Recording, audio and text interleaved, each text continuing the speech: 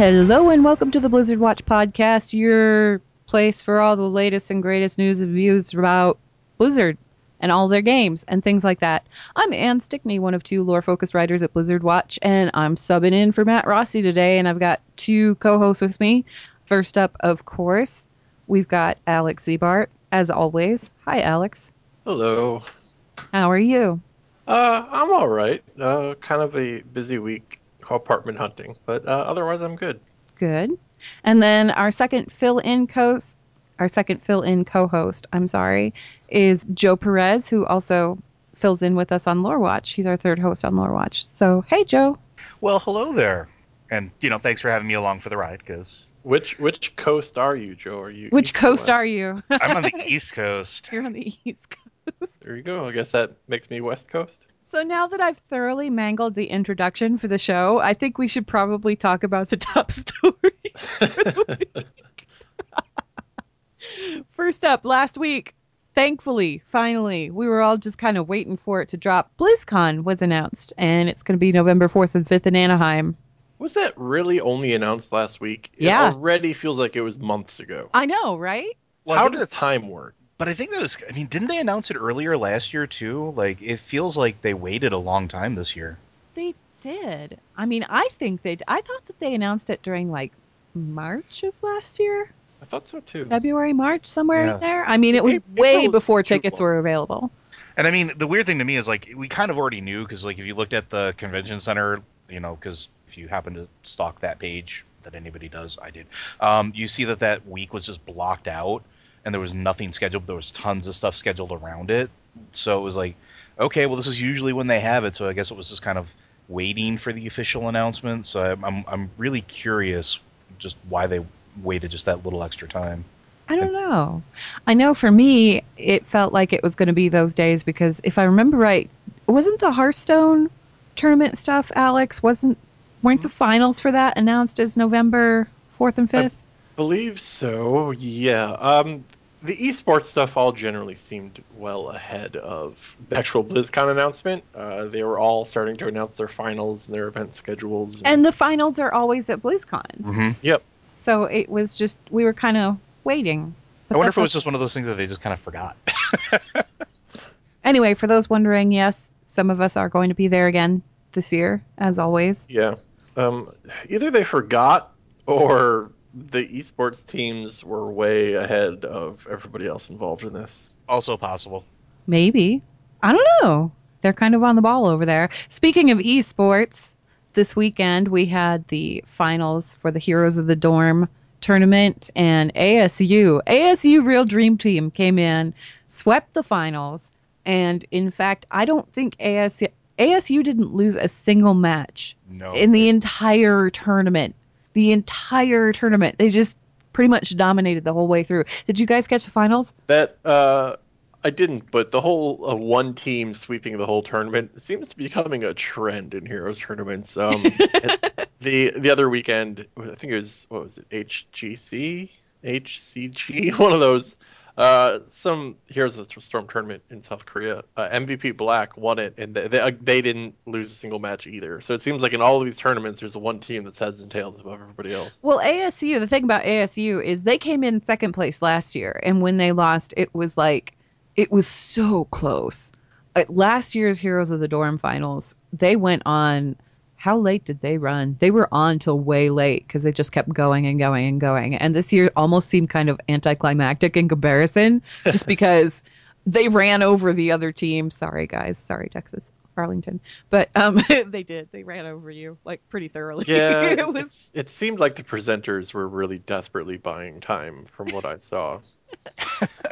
I was hoping it would last longer. People on Twitter were still like, there was the usual crowd of people going, why are there video games on ESPN2? I don't understand. What's going on? Where's my poker or whatever they usually show on ESPN2?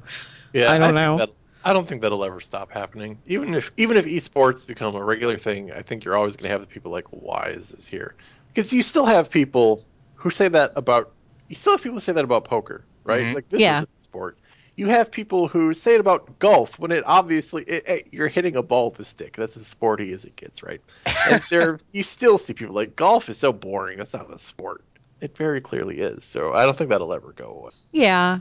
I mean, I don't know. I watched it. I watched most of it. I tuned in a little bit late because there was a ball game going on the other channel, and I kind of wanted to watch that.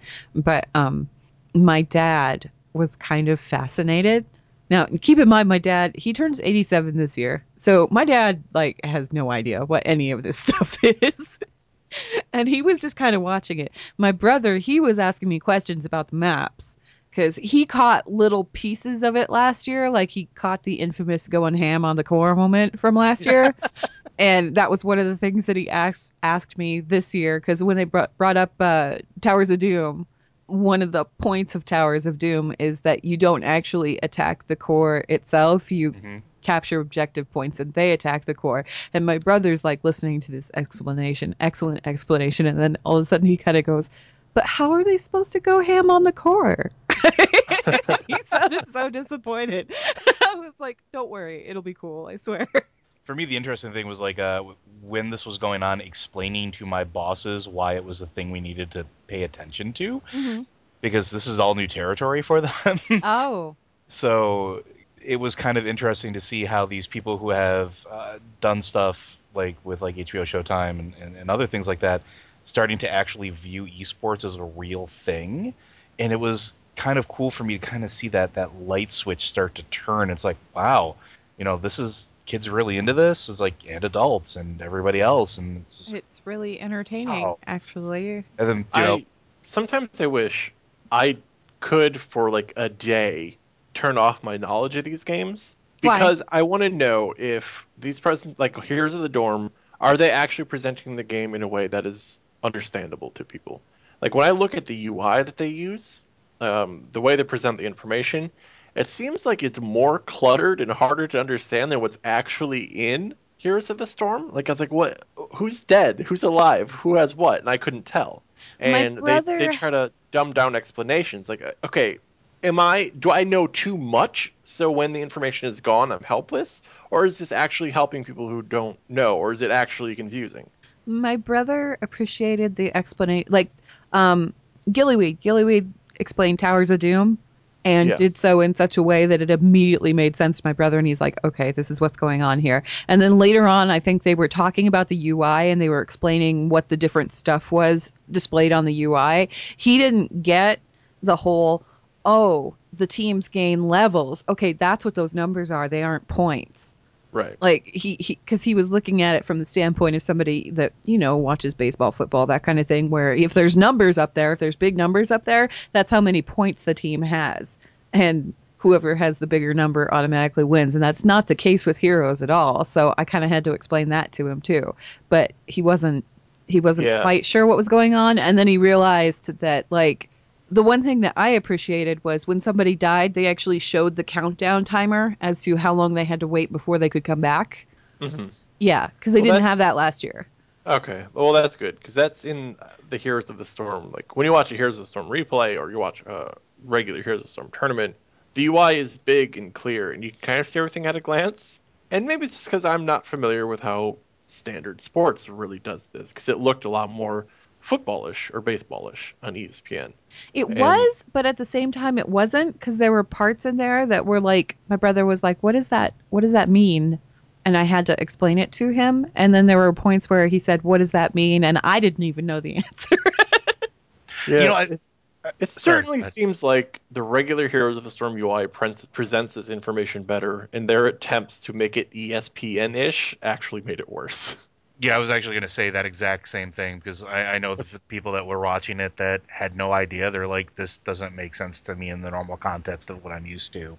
Yeah, my dad did not understand a thing about what was going on. He was vaguely interested, I think mostly because it was pretty colors and there were people talking too fast for him to comprehend because he has hearing aids in both ears. So he can't, when people start talking really fast, he just can't pick it up. So he couldn't pick up the explanations even if he tried. But he was kind of watching it and sort of fascinated. And then eventually at some point he said, Is this like when your mother used to watch you guys play that that thing on the TV with the little mushroom guys that walked around? I'm like, yes, it's exactly like that, Dad. Only it's everybody's watching it now. He's like, okay. So I said, that's the appeal, Dad. It's just that. you know what I'd love to see them do if they're going to keep. I mean, they're going to keep doing this with ESPN, but I'd love to see them do something that ESPN did years ago, and I'm talking like way back. They had these like little primer specials before something would like big would happen, whether it was like a boxing match or a baseball game or a football game. Like if it was a big event, and they had this sort of it was like a 20-minute, almost like a primer preview thing, almost like a pre-show, where they ran through and they were like, here are some of the common terms and what they mean. Here are things that you're going to see and hear, trying to bridge that gap. And I think it was like mid 90s they did this. I'd love to see them do something like that for esports where they have people explaining, here are terms you're going to see. This is what peeling is. This is what tanking is. This is what a bush party is. This is what going ham on the core is. Things like that so that people who aren't familiar with it have sort of that buffer going into it. And I think that would be fantastic, and it would be an investment. To do it because she was Yeah. really clear about that Oh, whole Temple of absolutely. Doom thing. Yeah. I also wonder if there seemed to have been some programming confusion. Originally, I think it wasn't the semifinals and the grand finals. Weren't they both supposed to be on ESPN2? Yes. Then maybe like 24 to 48 hours beforehand, they're like, no, the semifinals are going to be on this other ESPN channel. Only the grand ESPNU. finals will be on ESPN2. Yeah, Yeah. and ESPNU is like it's like collegiate Yes. stuff, and um, I don't think that that's like a common channel that everybody has. We have it because my dad paid for all of the sports packages so that he could watch all of the baseball games his retired heart ever wanted to see in his entire life. So, I mean, we had it, and I got a chance to tune into that, but I didn't see very much of that. Um, Clearly, they need ESPN. ESPN. You laugh. Yeah. That might be a thing that happens. That's terrible. Okay, so That was semi-serious. It wasn't 100% a joke. I do expect something like that to happen. I would like to see that where, you have Heroes of I mentioned on Twitter when this was all going on that I'd love to see a Hearthstone tournament on TV because, I mean, it's like watching a poker tournament, only the cards explode, you know? Oh yeah. Yeah. And I would find that entertaining. I think that'd be kind of fun. But I'd also like to see, League of Legends, Dota, all those other games out there that have the tournaments and things like that. Call of Duty, why not? Why not just make a whole channel of the stuff? Because that would be fun. I think I it'd be mean, in entertaining. fairness, being, a guy who has the internet and likes these games, I can see all of them on Twitch, and I don't think that really needs to change. If I can watch it all on Twitch, okay, fine, whatever. But if it's going to be a TV thing, having a dedicated channel for it would be pretty cool. That would be, yeah, I'd be all for that. So moving on, couple other notes with the news today. The Illidan book is out today. And Joe has finished reading it. I am not quite done with reading it, but I'm finishing it up so I can write a full review for the thing. It will be spoiler free, and you'll see it on the website in the next day or so. And again, if you want to purchase that thing, it's been released today. So if you haven't ordered it, you can go order it on Amazon.com or wherever, really. This one's a little bit different because it was written by a different author. But you know what? It's actually written by one of my favorite authors recently too, William King. And he's been doing a lot of other IP stuff. Like he's done stuff for the Warhammer franchises, 40K, and a bunch of other games. And he's a phenomenal writer. He has a really great concept of time, and I think that's one of the cool things is he's able to switch between past and present very, very, very fluidly, and he frames things really well. And he does a great job here with Illidan, and you can tell that when he wrote this, he actually knew what was going on. It wasn't like somebody handed him an outline and said, "Oh, here you go. These are your points that you need to talk about, and here's a couple videos of the character and blah blah blah." It was he knew what he was doing. I wouldn't be surprised if he put as many hours into the games as we have.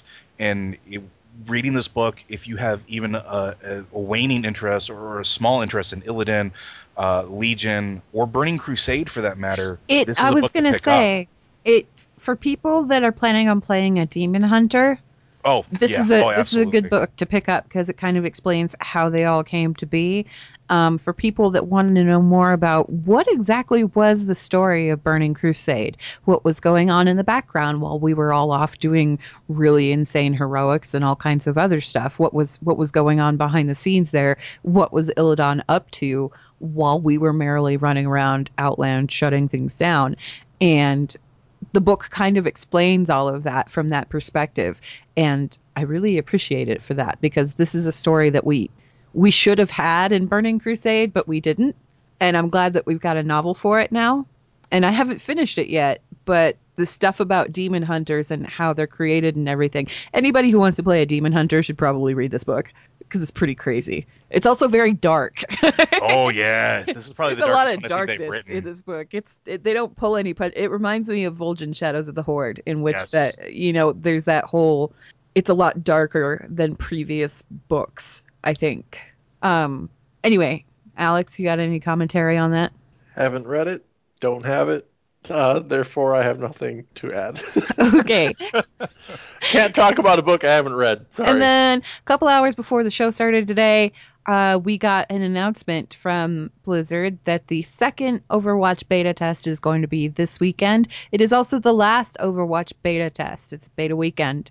It's an invitation only thing, but you can check your BattleNet account, and if you've been flagged for it, you'll see it there. It'll be notated there, and you'll be able to get Uh, it. During this beta test, I think it's a stress test sort of thing. Yes, There's only certain maps available. I think it's Hanamura. Hanamura, Route 66, and Nepal. Yeah, and the Tavern Brawl thing is disabled, and competitive play is also disabled. So it's just get in there, play, do the normal stuff on these specific maps. Right. They want the specific maps tested, and they're mostly interested in technical feedback, like how it runs on your system, how the beta servers are running, bug reports, game impacting hardware stuff, not so much, hey, is this map balanced? That's not what they're looking for. They're looking for specifically, it's a technical stress test. But yeah, if you get invited, hop in, take a look, see what Yep. it's like. I hear robots are really good, especially ones that transform. I think Raids is a fan of those. Bastion's not as good as like he could be. Zenyatta's pretty crazy, but anyway, Bastion uh, was ridiculous He early on. is. they Oh nerfed yeah. him. They nerfed him though, so he's not quite as ridiculous as he used to be. He was like one of my Back then, favorites it though was because I absurd. could just like camp in a spot and shoot people. It's great. I was an awful Bastion player. I'm sorry. Apologize to anybody in the alpha. Okay, so moving on. Let's go ahead and get to the emails. We've got quite a few today. We've got a couple from Patreon, so we're going to go ahead and handle those first. First one is from Belmont. I kind of want to say Belmonte, like Del Monte, but anyway, Belmont. That's what I'm going to say from Moonguard. Shout It out to does Moonguard, it does look like Belmonte, doesn't but it? I have an assumption it's Belmont, like Castlevania. Yeah. Belmont from Moonguard. Shout out to Moonguard. Hi. And he says, with the transmog system, we're about to have more bag space than we'll know what to do with. Do you think it's time for the bank to be an account wide container? It would be so nice not having to mail items between tunes and logging in and out constantly, driving your guild crazy in the process with notifications. I'm on the fence with that one because even right now, I've been toying around with it and seeing what I can make space wise.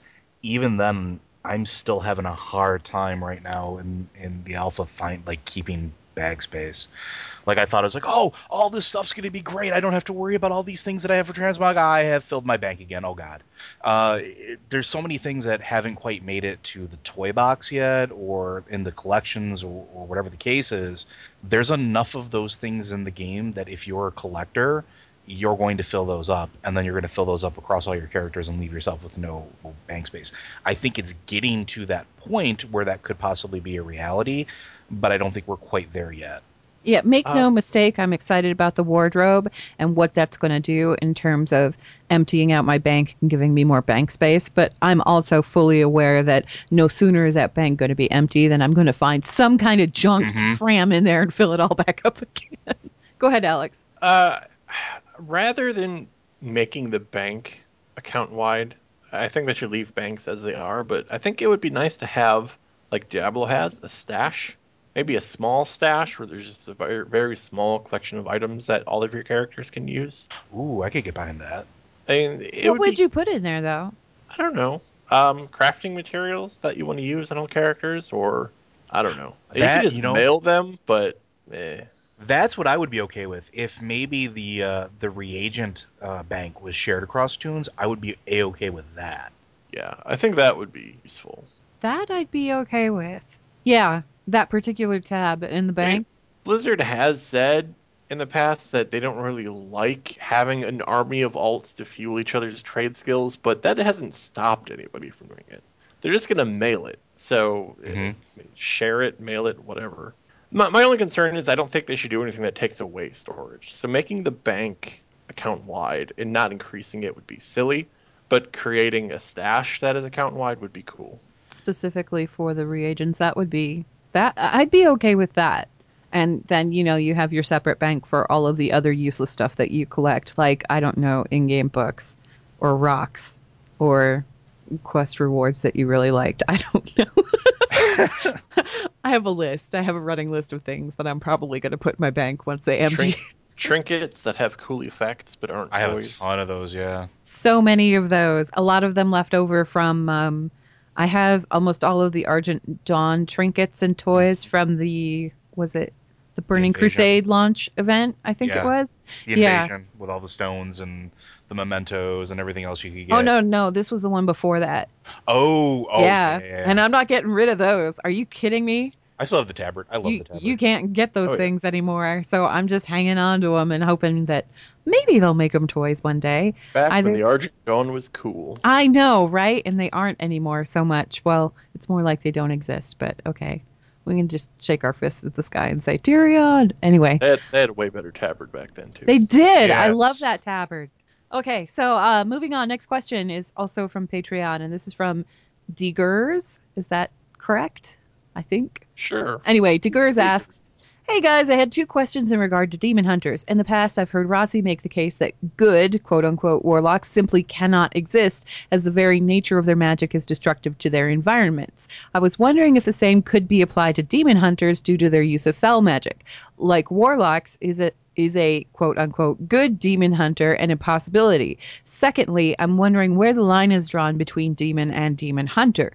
They use the same school of magic and share certain demonic physical characteristics. It appears that demon hunters are even sent to the twisting nether upon death, just like demons. Is the difference simply in their allegiances? Demons align themselves with the Legion, while demon hunters do not. Thanks. Love the show, Degers. Joe, jump into this Yeah. because you've Oh, read the book. there's a lot I can answer here. And the question Try is not to how. spoil Yeah, the that's book, but here. we're going to talk about demon hunters. So We've learned a lot in specifically in the Illidan book about this exact question. So I'm going to kind of half answer it, and I'm really really sorry because if I fully answer it, I'm going to ruin the book for you, and I don't want to do that because I don't know if you're going to read it or not. I hope you are. But there's stuff that we knew beforehand, there's though. Like we knew from, well, just from Illidan, but also from is it Altruis? yes, I think Yeah, it's, yeah. stuff that we learned from him too. So I mean, there's stuff that we knew already. But go ahead, Joe. As far as the game goes, demons aren't necessarily bad. They're destructive by nature, sure, but they don't. It's all about how they align themselves. They have their own personal agendas. So if you look at it that way, you can have an army of demons that aren't aligned with the Burning Crusade, that don't want to wipe out existence. They just want to rule the planet. It's kind of that sort of separation. So it depends on what you qualify as good. I mean, do you want them to be super paladins of light? Well, that's never going to happen again. Do you want them to not take innocent life? We've already know demon hunters are kind of okay with that. They don't just wage war in the middle of civilizations, and we've seen that in game. We've seen that in the books. As far as what you can uncover in the game, we've seen that in the NPCs. So I don't necessarily think there's a good or bad. I think they're in that gray area. I think that's the best way I can really describe it. They exist in this gray area where they're neither good nor bad. They just are. And they just kind of do what their primary task is, which is hunt demons. I feel That's like it. in a way, demon hunters are kind of the next evolutionary step of the warlock. And I know this is probably going to like poke some sore people who are already mad that warlocks or demon hunters are kind of stealing from the warlocks. But the thing is it's It is. It's like another evolutionary step of kind of the same thing. Because warlocks summon and harness the power of Legion. They study it and they use that magic in an effort to use the Legion's own weapons against them. Demon hunters take that one step further.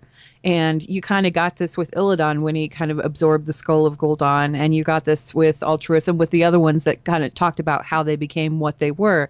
They absorb the demon, basically. They take part of that demon into themselves, and like in the case of Illidan, he's almost a demon in and of himself. Mhm. That's what the skull of Gul'dan did to him, was it pretty much created a demon. It gave him the horns, the wings, all that other stuff. And in that, he's using the Legion's power against the Legion, which is, again, that's what the warlocks are kind of doing. But there's always that line of temptation, and it's a line that warlocks walk, and it's a line that the demon hunters walk too.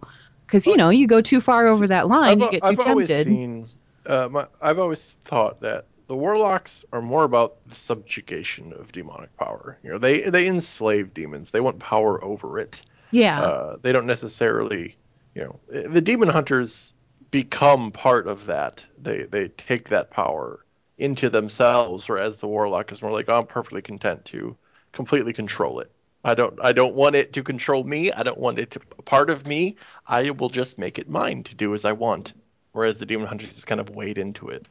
And you can look at, what is it, Leotheris the Blind, right? Leotheris the Blind in yeah. Serpentine Cavern is a great example of this, because you can see sort of what the demon hunters go through when they ingest that demon into them. They There's that are tainted struggle by it. there, even in his fight. There's, I believe the ability is called Insidious Whisper, I think it is. Yeah, And you can see where there's two lines of text in the fight where it's him and the demon that he's trying to be bound to, sort of arguing with each other and trying to vie for control. And just in game terms, that's what demon hunters go through. That's sort of their thing. in a way, it kind of feels like warlocks, like I said, they study fell magic in an attempt to understand it, subjugate it, and then use it against the Legion. Whereas demon hunters are sort of like the spies or infiltrators that sort of disguise themselves as the Yeah, Legion in order and to infiltrate and take it apart from within. yeah, I think that's kind of when you said you're poking a sore spot. That's always the thing that has been strange to me about some of the demon hunter stuff is warlock. I think there could be this pretty clear delineation where warlocks are the magical approach to demons, and demon hunters are the more physical combat approach to demons. Yeah, But demon hunters are also taking these really cool like magic side of things from warlocks. It's like, they kind of took the cool stuff from warlocks and gave it to this melee class for whatever reason, when they could be two very different things, like a priest and a paladin. You yeah. know, the paladins, they have healing spells too, but they do They very both different use the stuff. life, but it's two very distinct and different classes. Yeah. Whereas the demon hunter's like, no, we got to make the demon hunter cooler. Let's take the cool like magic spells from warlocks and give it to demon hunters It instead. just kind of it feels like they're trying to go for that same delineation, the one between priest and paladin, but they haven't quite gotten there yet. And in making the demon hunter what it is, they kind of robbed the Yeah. warlock of some of the cool factor to begin with. And maybe that's what happened with priests and paladins back in the day, but since the game was introduced with both classes, we never saw that in action. Who knows? Yeah. Could be. Anyway, thanks for the question. Moving on, we got a question from Alessander, who's written us several times, and this time around he's got a lore question. So, Joe, I'm probably going to hand this off to you. Alessander says, is it possible that when beings like Arthas and Sylvanas die the second time they go to the Nether, they've become held there by foul energy, and technically Arthas still is in the helmet? Just wondering, sad to think that they go to nothing. So that's I hate to say that it's going to be a sad answer, but it's going to be a sad answer. It's already been established. Like Sylvanas is a great example. She's not a demon, right? Demons go back to the Twisting Nether. They're tied there. She's not. She's not a demon. She's undead. She exists in a completely. Thanks to Chronicle, we know this. The planes that she's tied to are completely different than the Twisting Nether. So when she dies, and that's kind of like her whole big character hook, she's going to go to nothing. She's already seen the abyss. And it's Yeah, the you same thing need with to read Arthas. Sylvanas Edge of Night. It's a free short Mhm. story on the website. It's available on the website. If you haven't read that, it specifically talks about what Sylvanas sees after she dies. And it's the same. That's a really great read, and it's the same thing for Arthas too, because he wasn't a demon. Like the Lich King isn't a demon; it's a tool of the demons, but he's not a demon. He's an earthly creation, so to speak. So his final death is completely different. Again, he's also tied to the necromantic spear. He's tied to the Shadowlands. He's not tied to the Twisting Nether. And for all we know, that Shadowlands, that abyss, that's where it exists. So, is from what we know in game, from what we now know from Chronicle, unfortunately, they're staring nothingness in the face. That's the sad reality of it. Okay. I think that actually covers it and covers it quite nicely, except to say that I still say that's super depressing. In a universe that has an established afterlife, you don't get to go. you Well, don't get to go anywhere. You're we talked just about this. We talked about it on Lore Watch. It might not be an afterlife we know. That could just be the gateway. We don't know anything about the Shadowlands or any planes of existence tied to that. Really, we only know what we've seen from like the Death Knight starting area, yeah. and some little glimpses here and there. There could be an entire existence, an entire plane of existence that we just don't have access to, that we don't Well, know about. I mean, they've been pretty explicit. When you kill the Lich King, Arthas says he sees nothing darkness. I mean, if it's all darkness, that's basically nothing. Sylvanas, they show she doesn't see anything. I think it's pretty clear that there's nothing.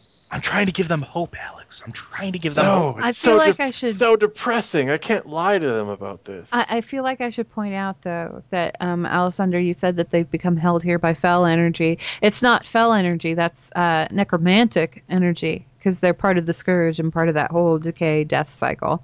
It's got nothing to do with the Burning Legion at all.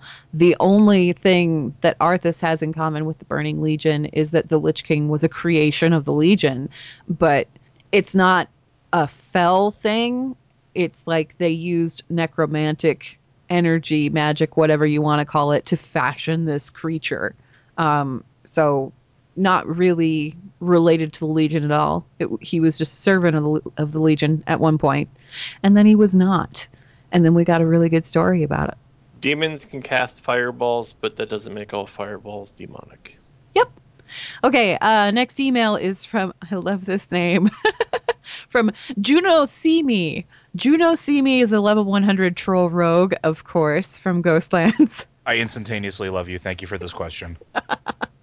And he says, "Hey Watchers, I was going through some gear on my characters and saw the Timeless Isle armor tokens, and it got me thinking about Demon Hunters. Will Blizzard go back and add some gear to include Demon Hunters, or will they just include them from Legion going forward? Lastly, when Blizzard said that you would get all items from completed quests, how far back is that going to go? For example, my warrior did the epic quest chain that ended with getting the Whirlwind Axe, but I've entered it back in BC. Will this item be restored for me, or am I SOL? As an aside, I have seen some comments on Wowhead stating that if you get a certain GM, they will restore those items for you. Can anyone verify this? Keep up the hard work from a proud patron, Juno Simi. And we don't.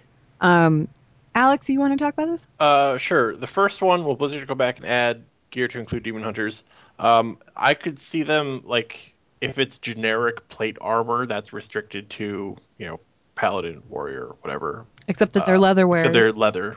My apologies. I was going to go into Death Knights next, which is why I said plate. It's okay.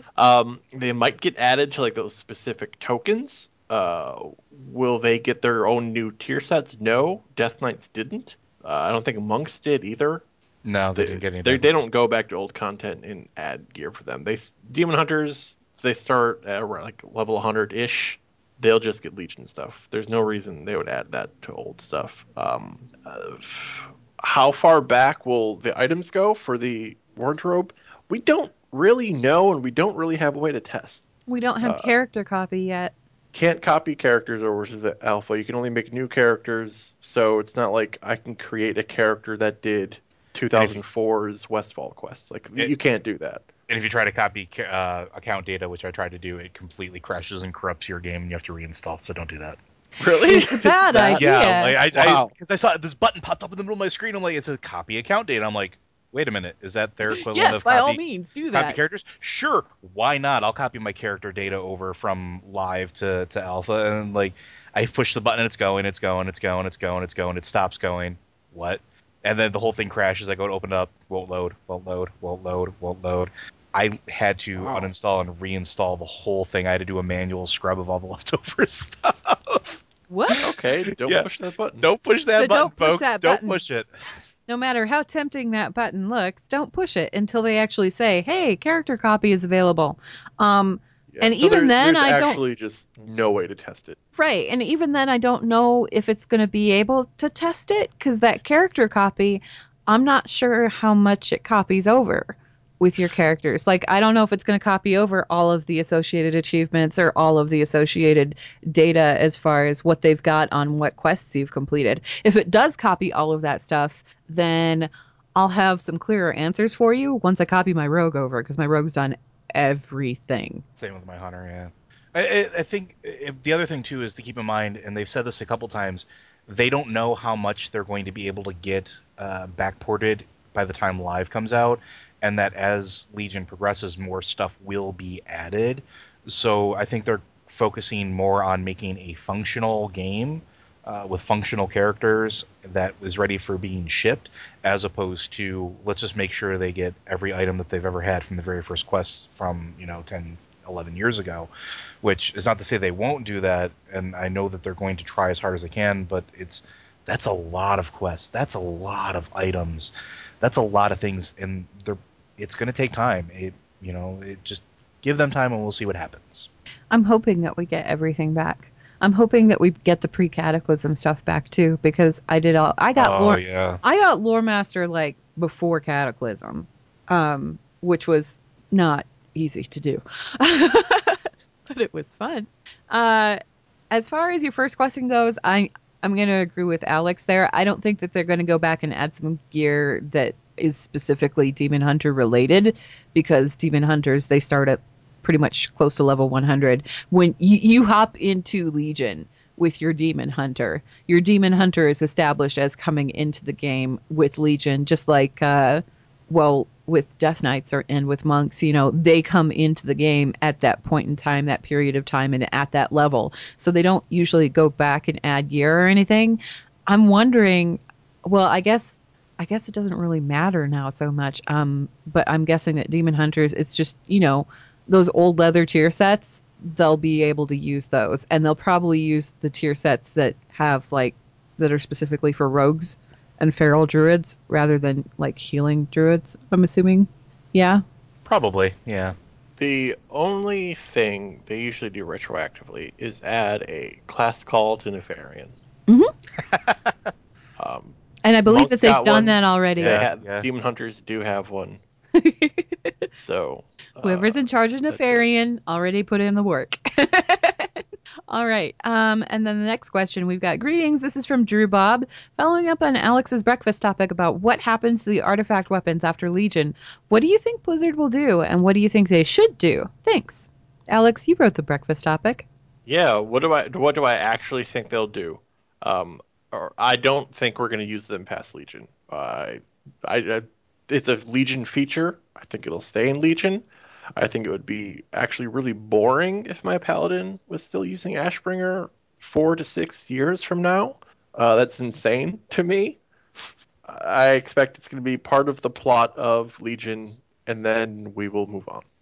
I have a feeling that if they do anything, the appearances for your weapon, the appearances that you've unlocked, maybe they will add those appearances to Your wardrobe. the wardrobe so that you can go ahead and transmog with those at some point in the future if you want to. Just because, hey, if I want to make my weapon look like a flaming Ashbringer at will, that would be kind of nice. If after Legion is over, people could do that. I think that would be appreciated, because really, Legion doesn't have a lot of weapons other than those artifacts. And Yeah. that's probably for the best. But at the same time, you want to be able to transmog stuff. It seems kind of silly to me that they would add all of these really cool appearances and things like that and leave and never use them again.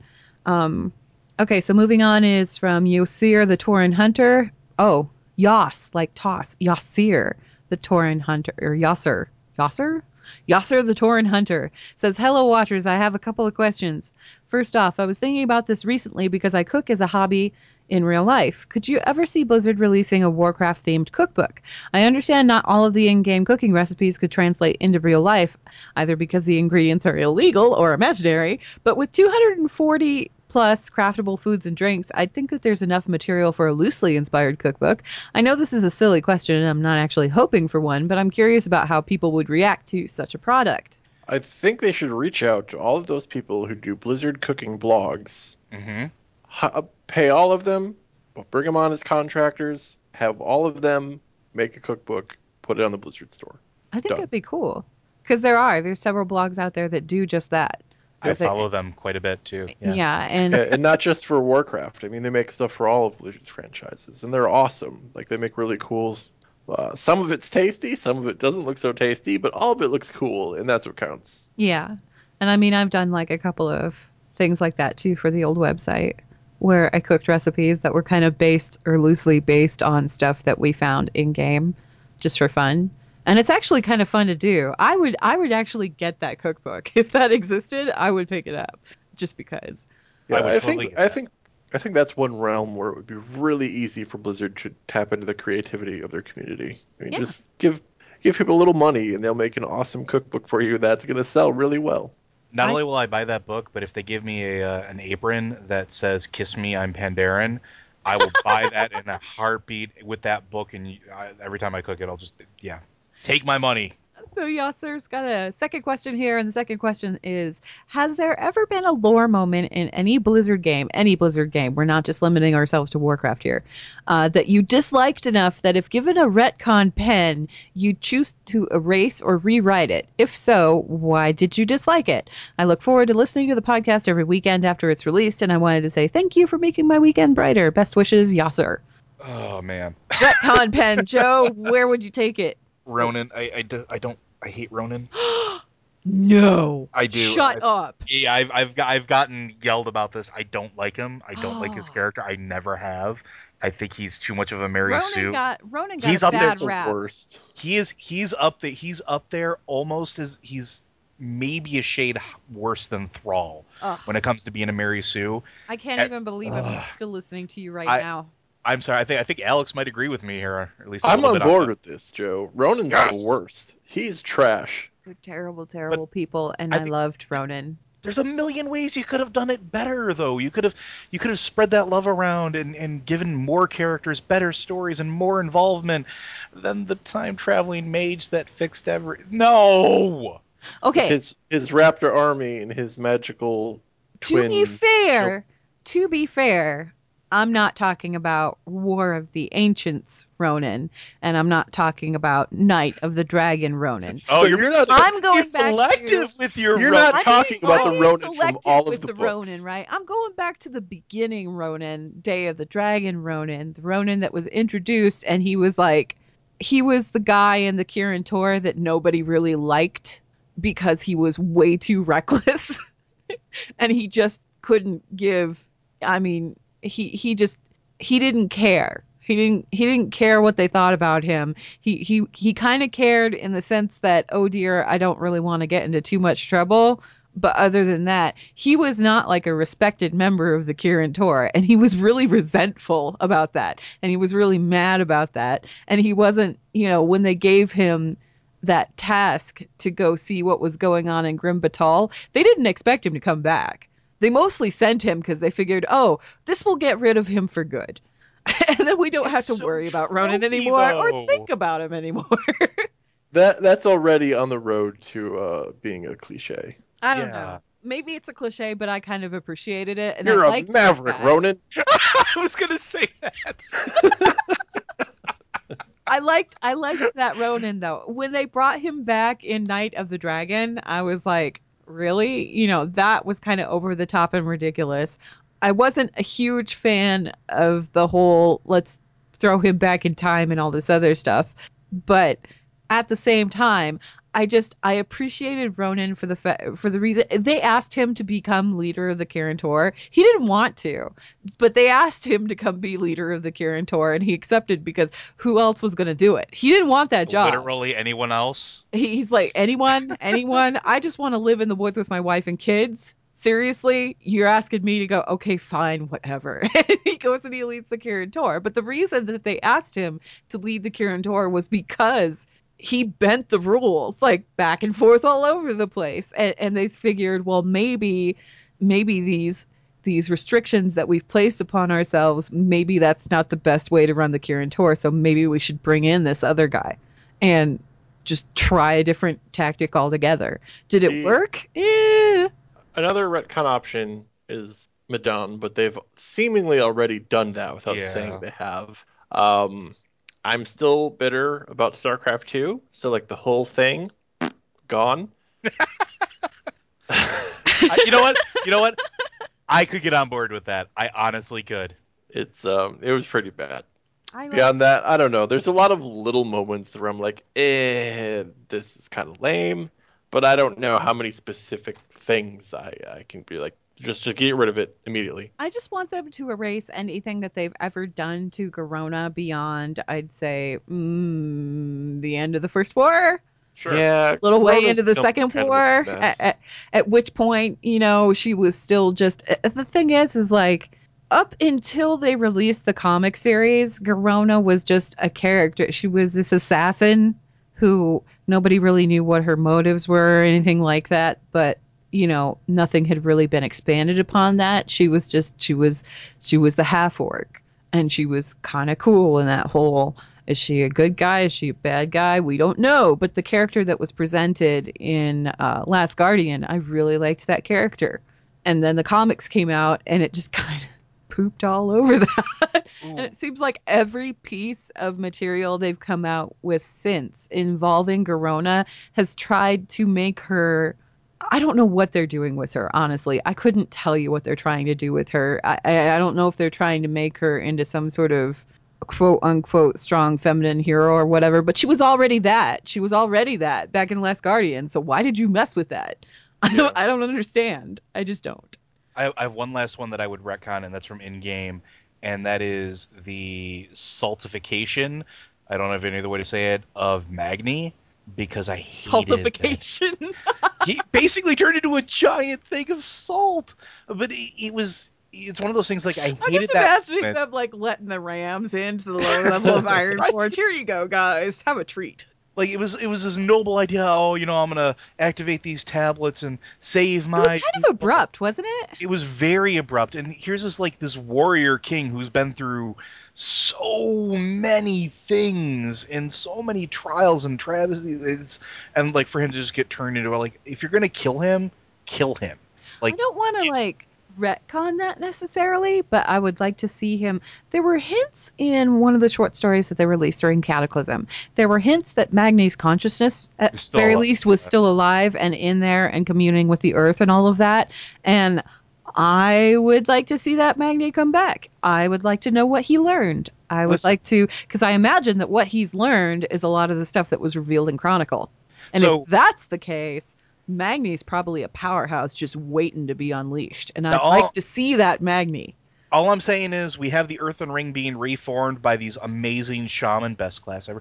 We have these amazing shaman that are reforming the Earthen Ring, that are communing with the earth and getting things back in order. If that's really the case with them, that's a perfect opportunity to fix that mistake. Can the Earthen Ring fix the Stormwind Park, please? That'd be great. No, we're too busy with the Maelstrom. Actually, you bring up Magni reminded me.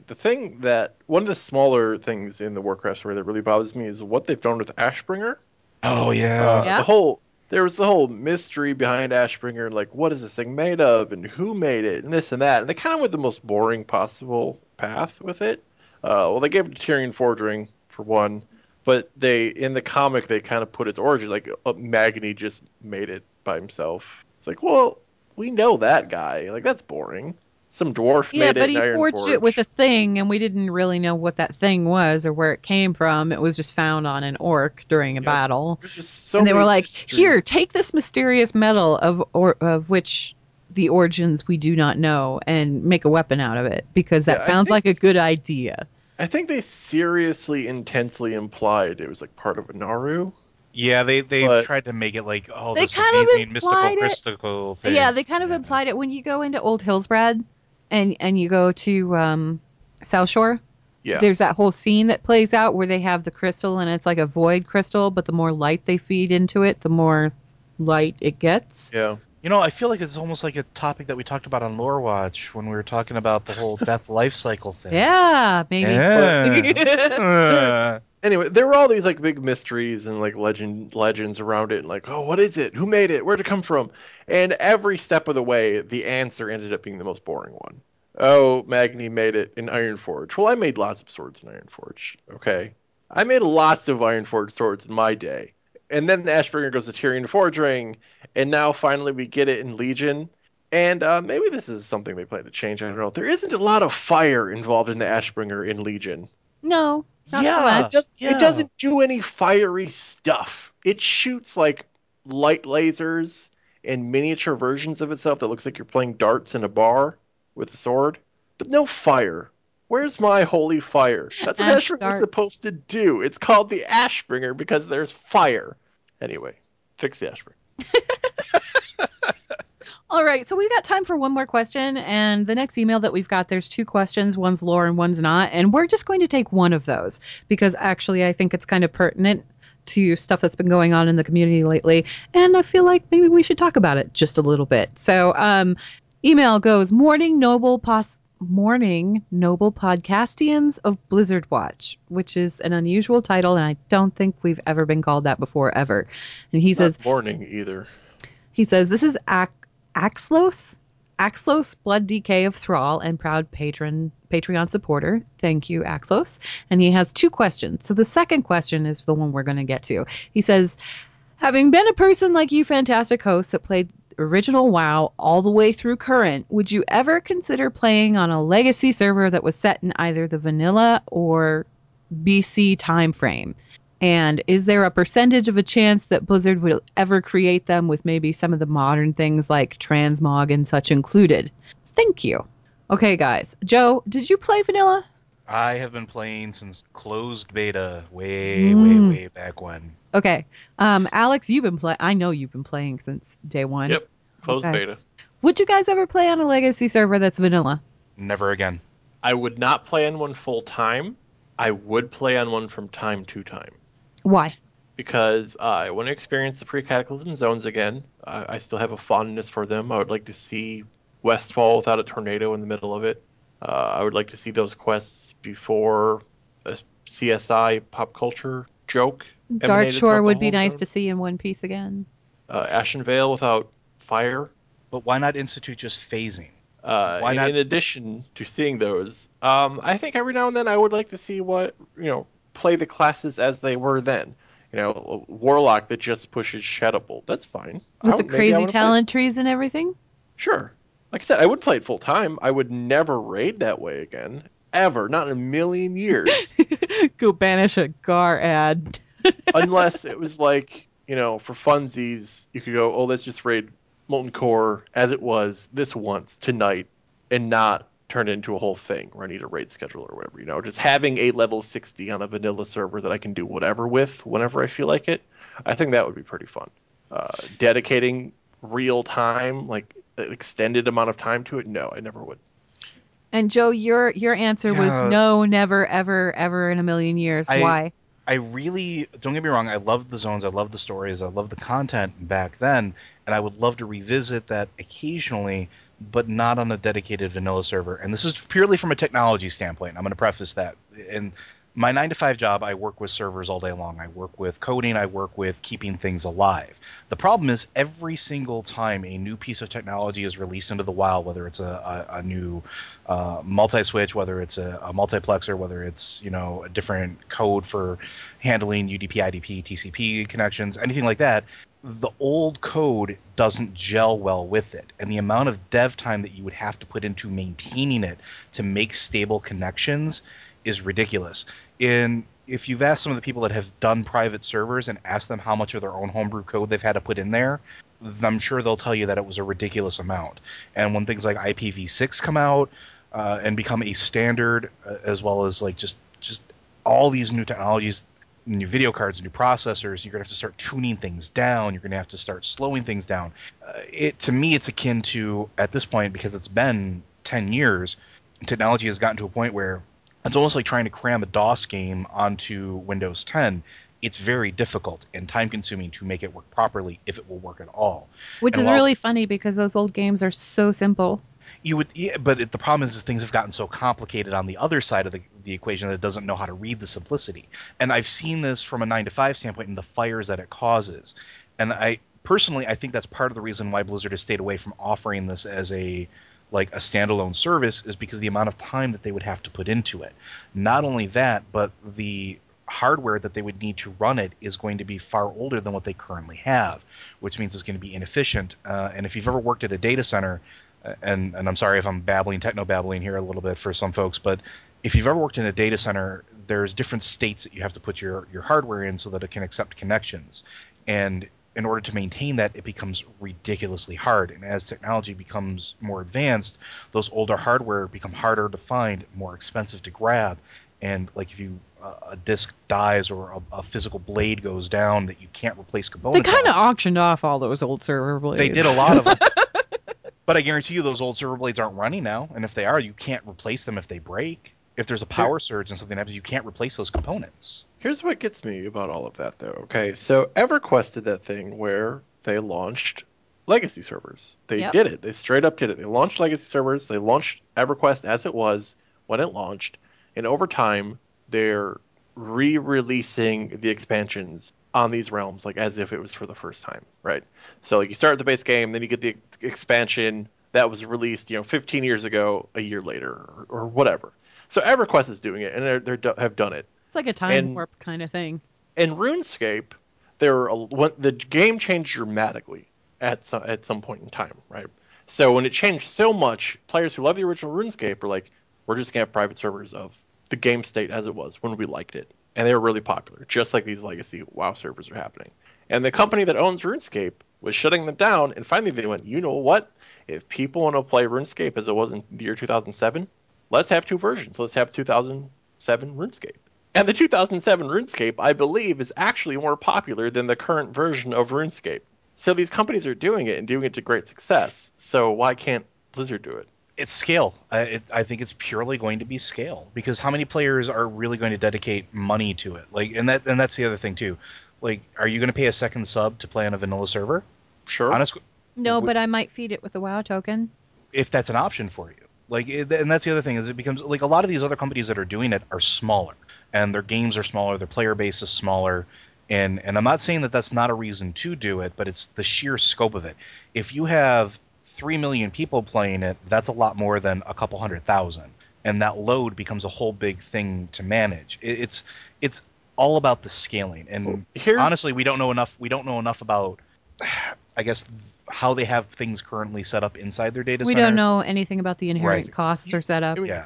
You don't want to award people that are doing illegal things. But at the same time, servers like Nostalrius fixed all of these problems, and we're running these servers with, volunteers, 100,000 active players on a private server that a lot of people just can choose not to play on because it's a private server and that's illegal. Just pay these guys who've done the work and say keep doing the work, and we'll take the profits. We'll give you a salary. We take the profits. You already did the work. You have the server running. No problems. Blizzard makes money. Maybe. It just feels a little bit, to me anyway. I mean, okay, going back to the question at hand, would I ever play on a legacy server?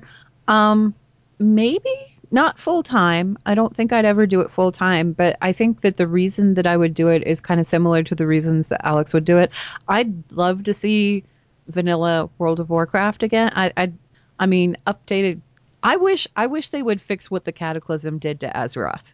I get really tired of going into Ashen Vale and seeing it on fire. I get really tired of going into Darkshore and seeing that giant tornado with the cows flying around. I get really tired of looking at devastation every time I log into the game. And I miss the way things looked before. I really do. But the other thing that I miss Sorry, Alex, I'm running over okay. you, but I want to finish what I was going to say. Sure. The other thing that I miss is I miss the feeling of a small scale community, because you don't get that on servers anymore. If you want to go get a group, you like queue up to an interface and it auto plugs you in with a bunch of people you don't know.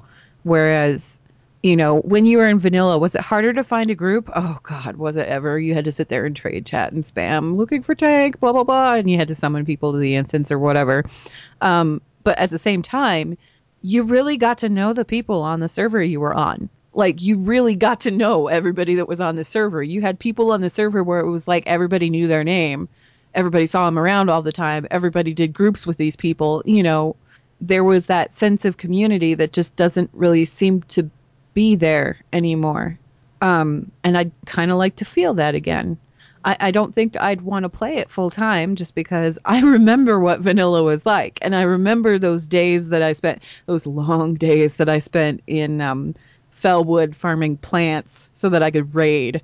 but Yeah, at the same time, it'd be nice to see it again, and all of this really does tie into what I think people are starting to notice as a problem with gaming in the digital age, gaming on the internet, is when all of these games are 100% online, when they rely on servers, when they can be Mm-hmm. patched to being unrecognizable, your memories go away when the servers go down. Like, you have a favorite Nintendo game from when you were a kid, you can play it.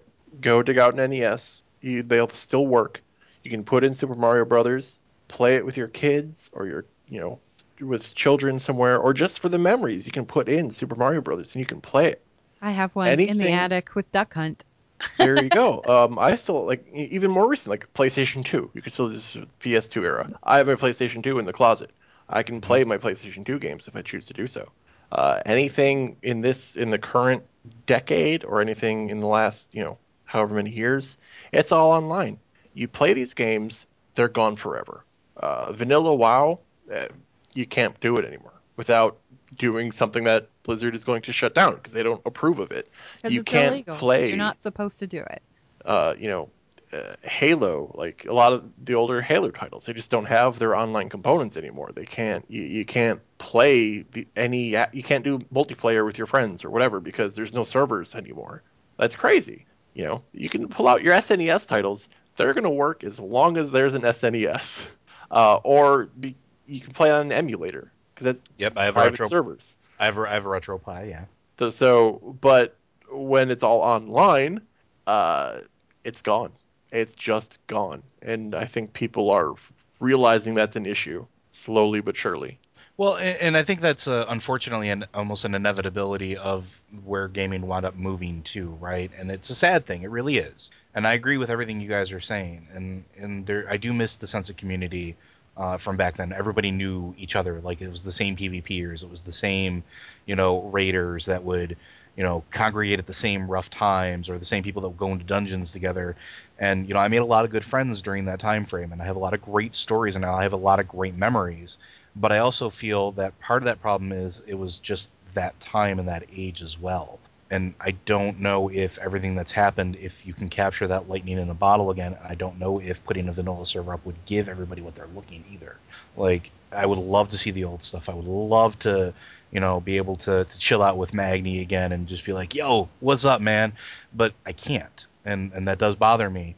But I also know that I'm not going to have my old PvP partner because, unfortunately he passed away 10 years ago, and found out through the community because it was so tight knit that it's all shifted. And those memories I have those memories and I don't know, like I said, I just don't know if that's recapturable. I don't So know if just putting those up would be, that same gravity. So here's my question, and we do need to wrap up the show, but here's my final question about this. Obviously, Blizzard went in and shut down that server, and like I said, everybody's been talking about this over the past week or so.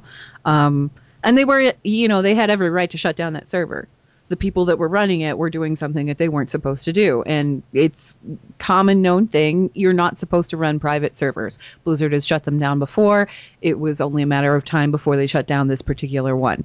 But the community seems to be speaking out about this a lot more than any other prior legacy server, private server, what have you, than I've ever seen And I've before. seen some notable people speaking out about this. Right. People, So I mean, it is has a it? lot more reach. Like JonTron, if you know who JonTron Yeah, I is, do. he was apparently playing on Nostalrius. He made a video about it. So what I want to know is, has it gotten to a point where maybe, I mean, yes, Blizzard was within every right to go ahead and shut down that server, but has it gotten to a point where maybe Blizzard should be paying attention to what the community is saying about this and taking note of it and possibly considering doing legacy servers themselves?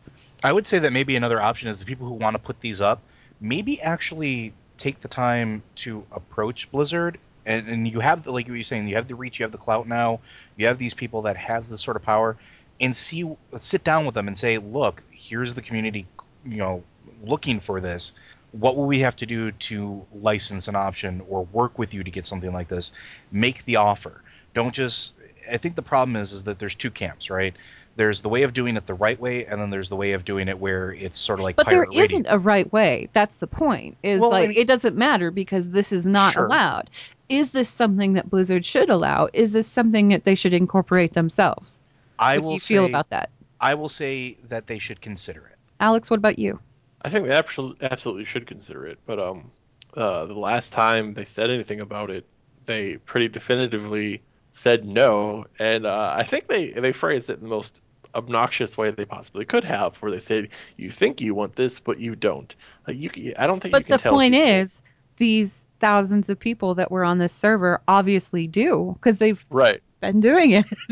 That's what really got me about the response. You think you want it, but you don't. Well, I think Maybe if the the people are community's saying playing them, something else, you know. yeah. I mean, the evidence says they do. Okay. Well, I think we're going to go ahead and wrap up the show.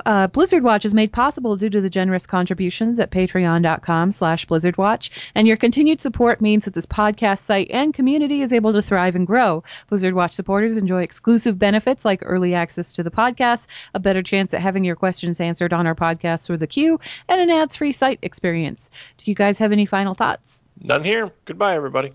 What about Okay. you, Joe?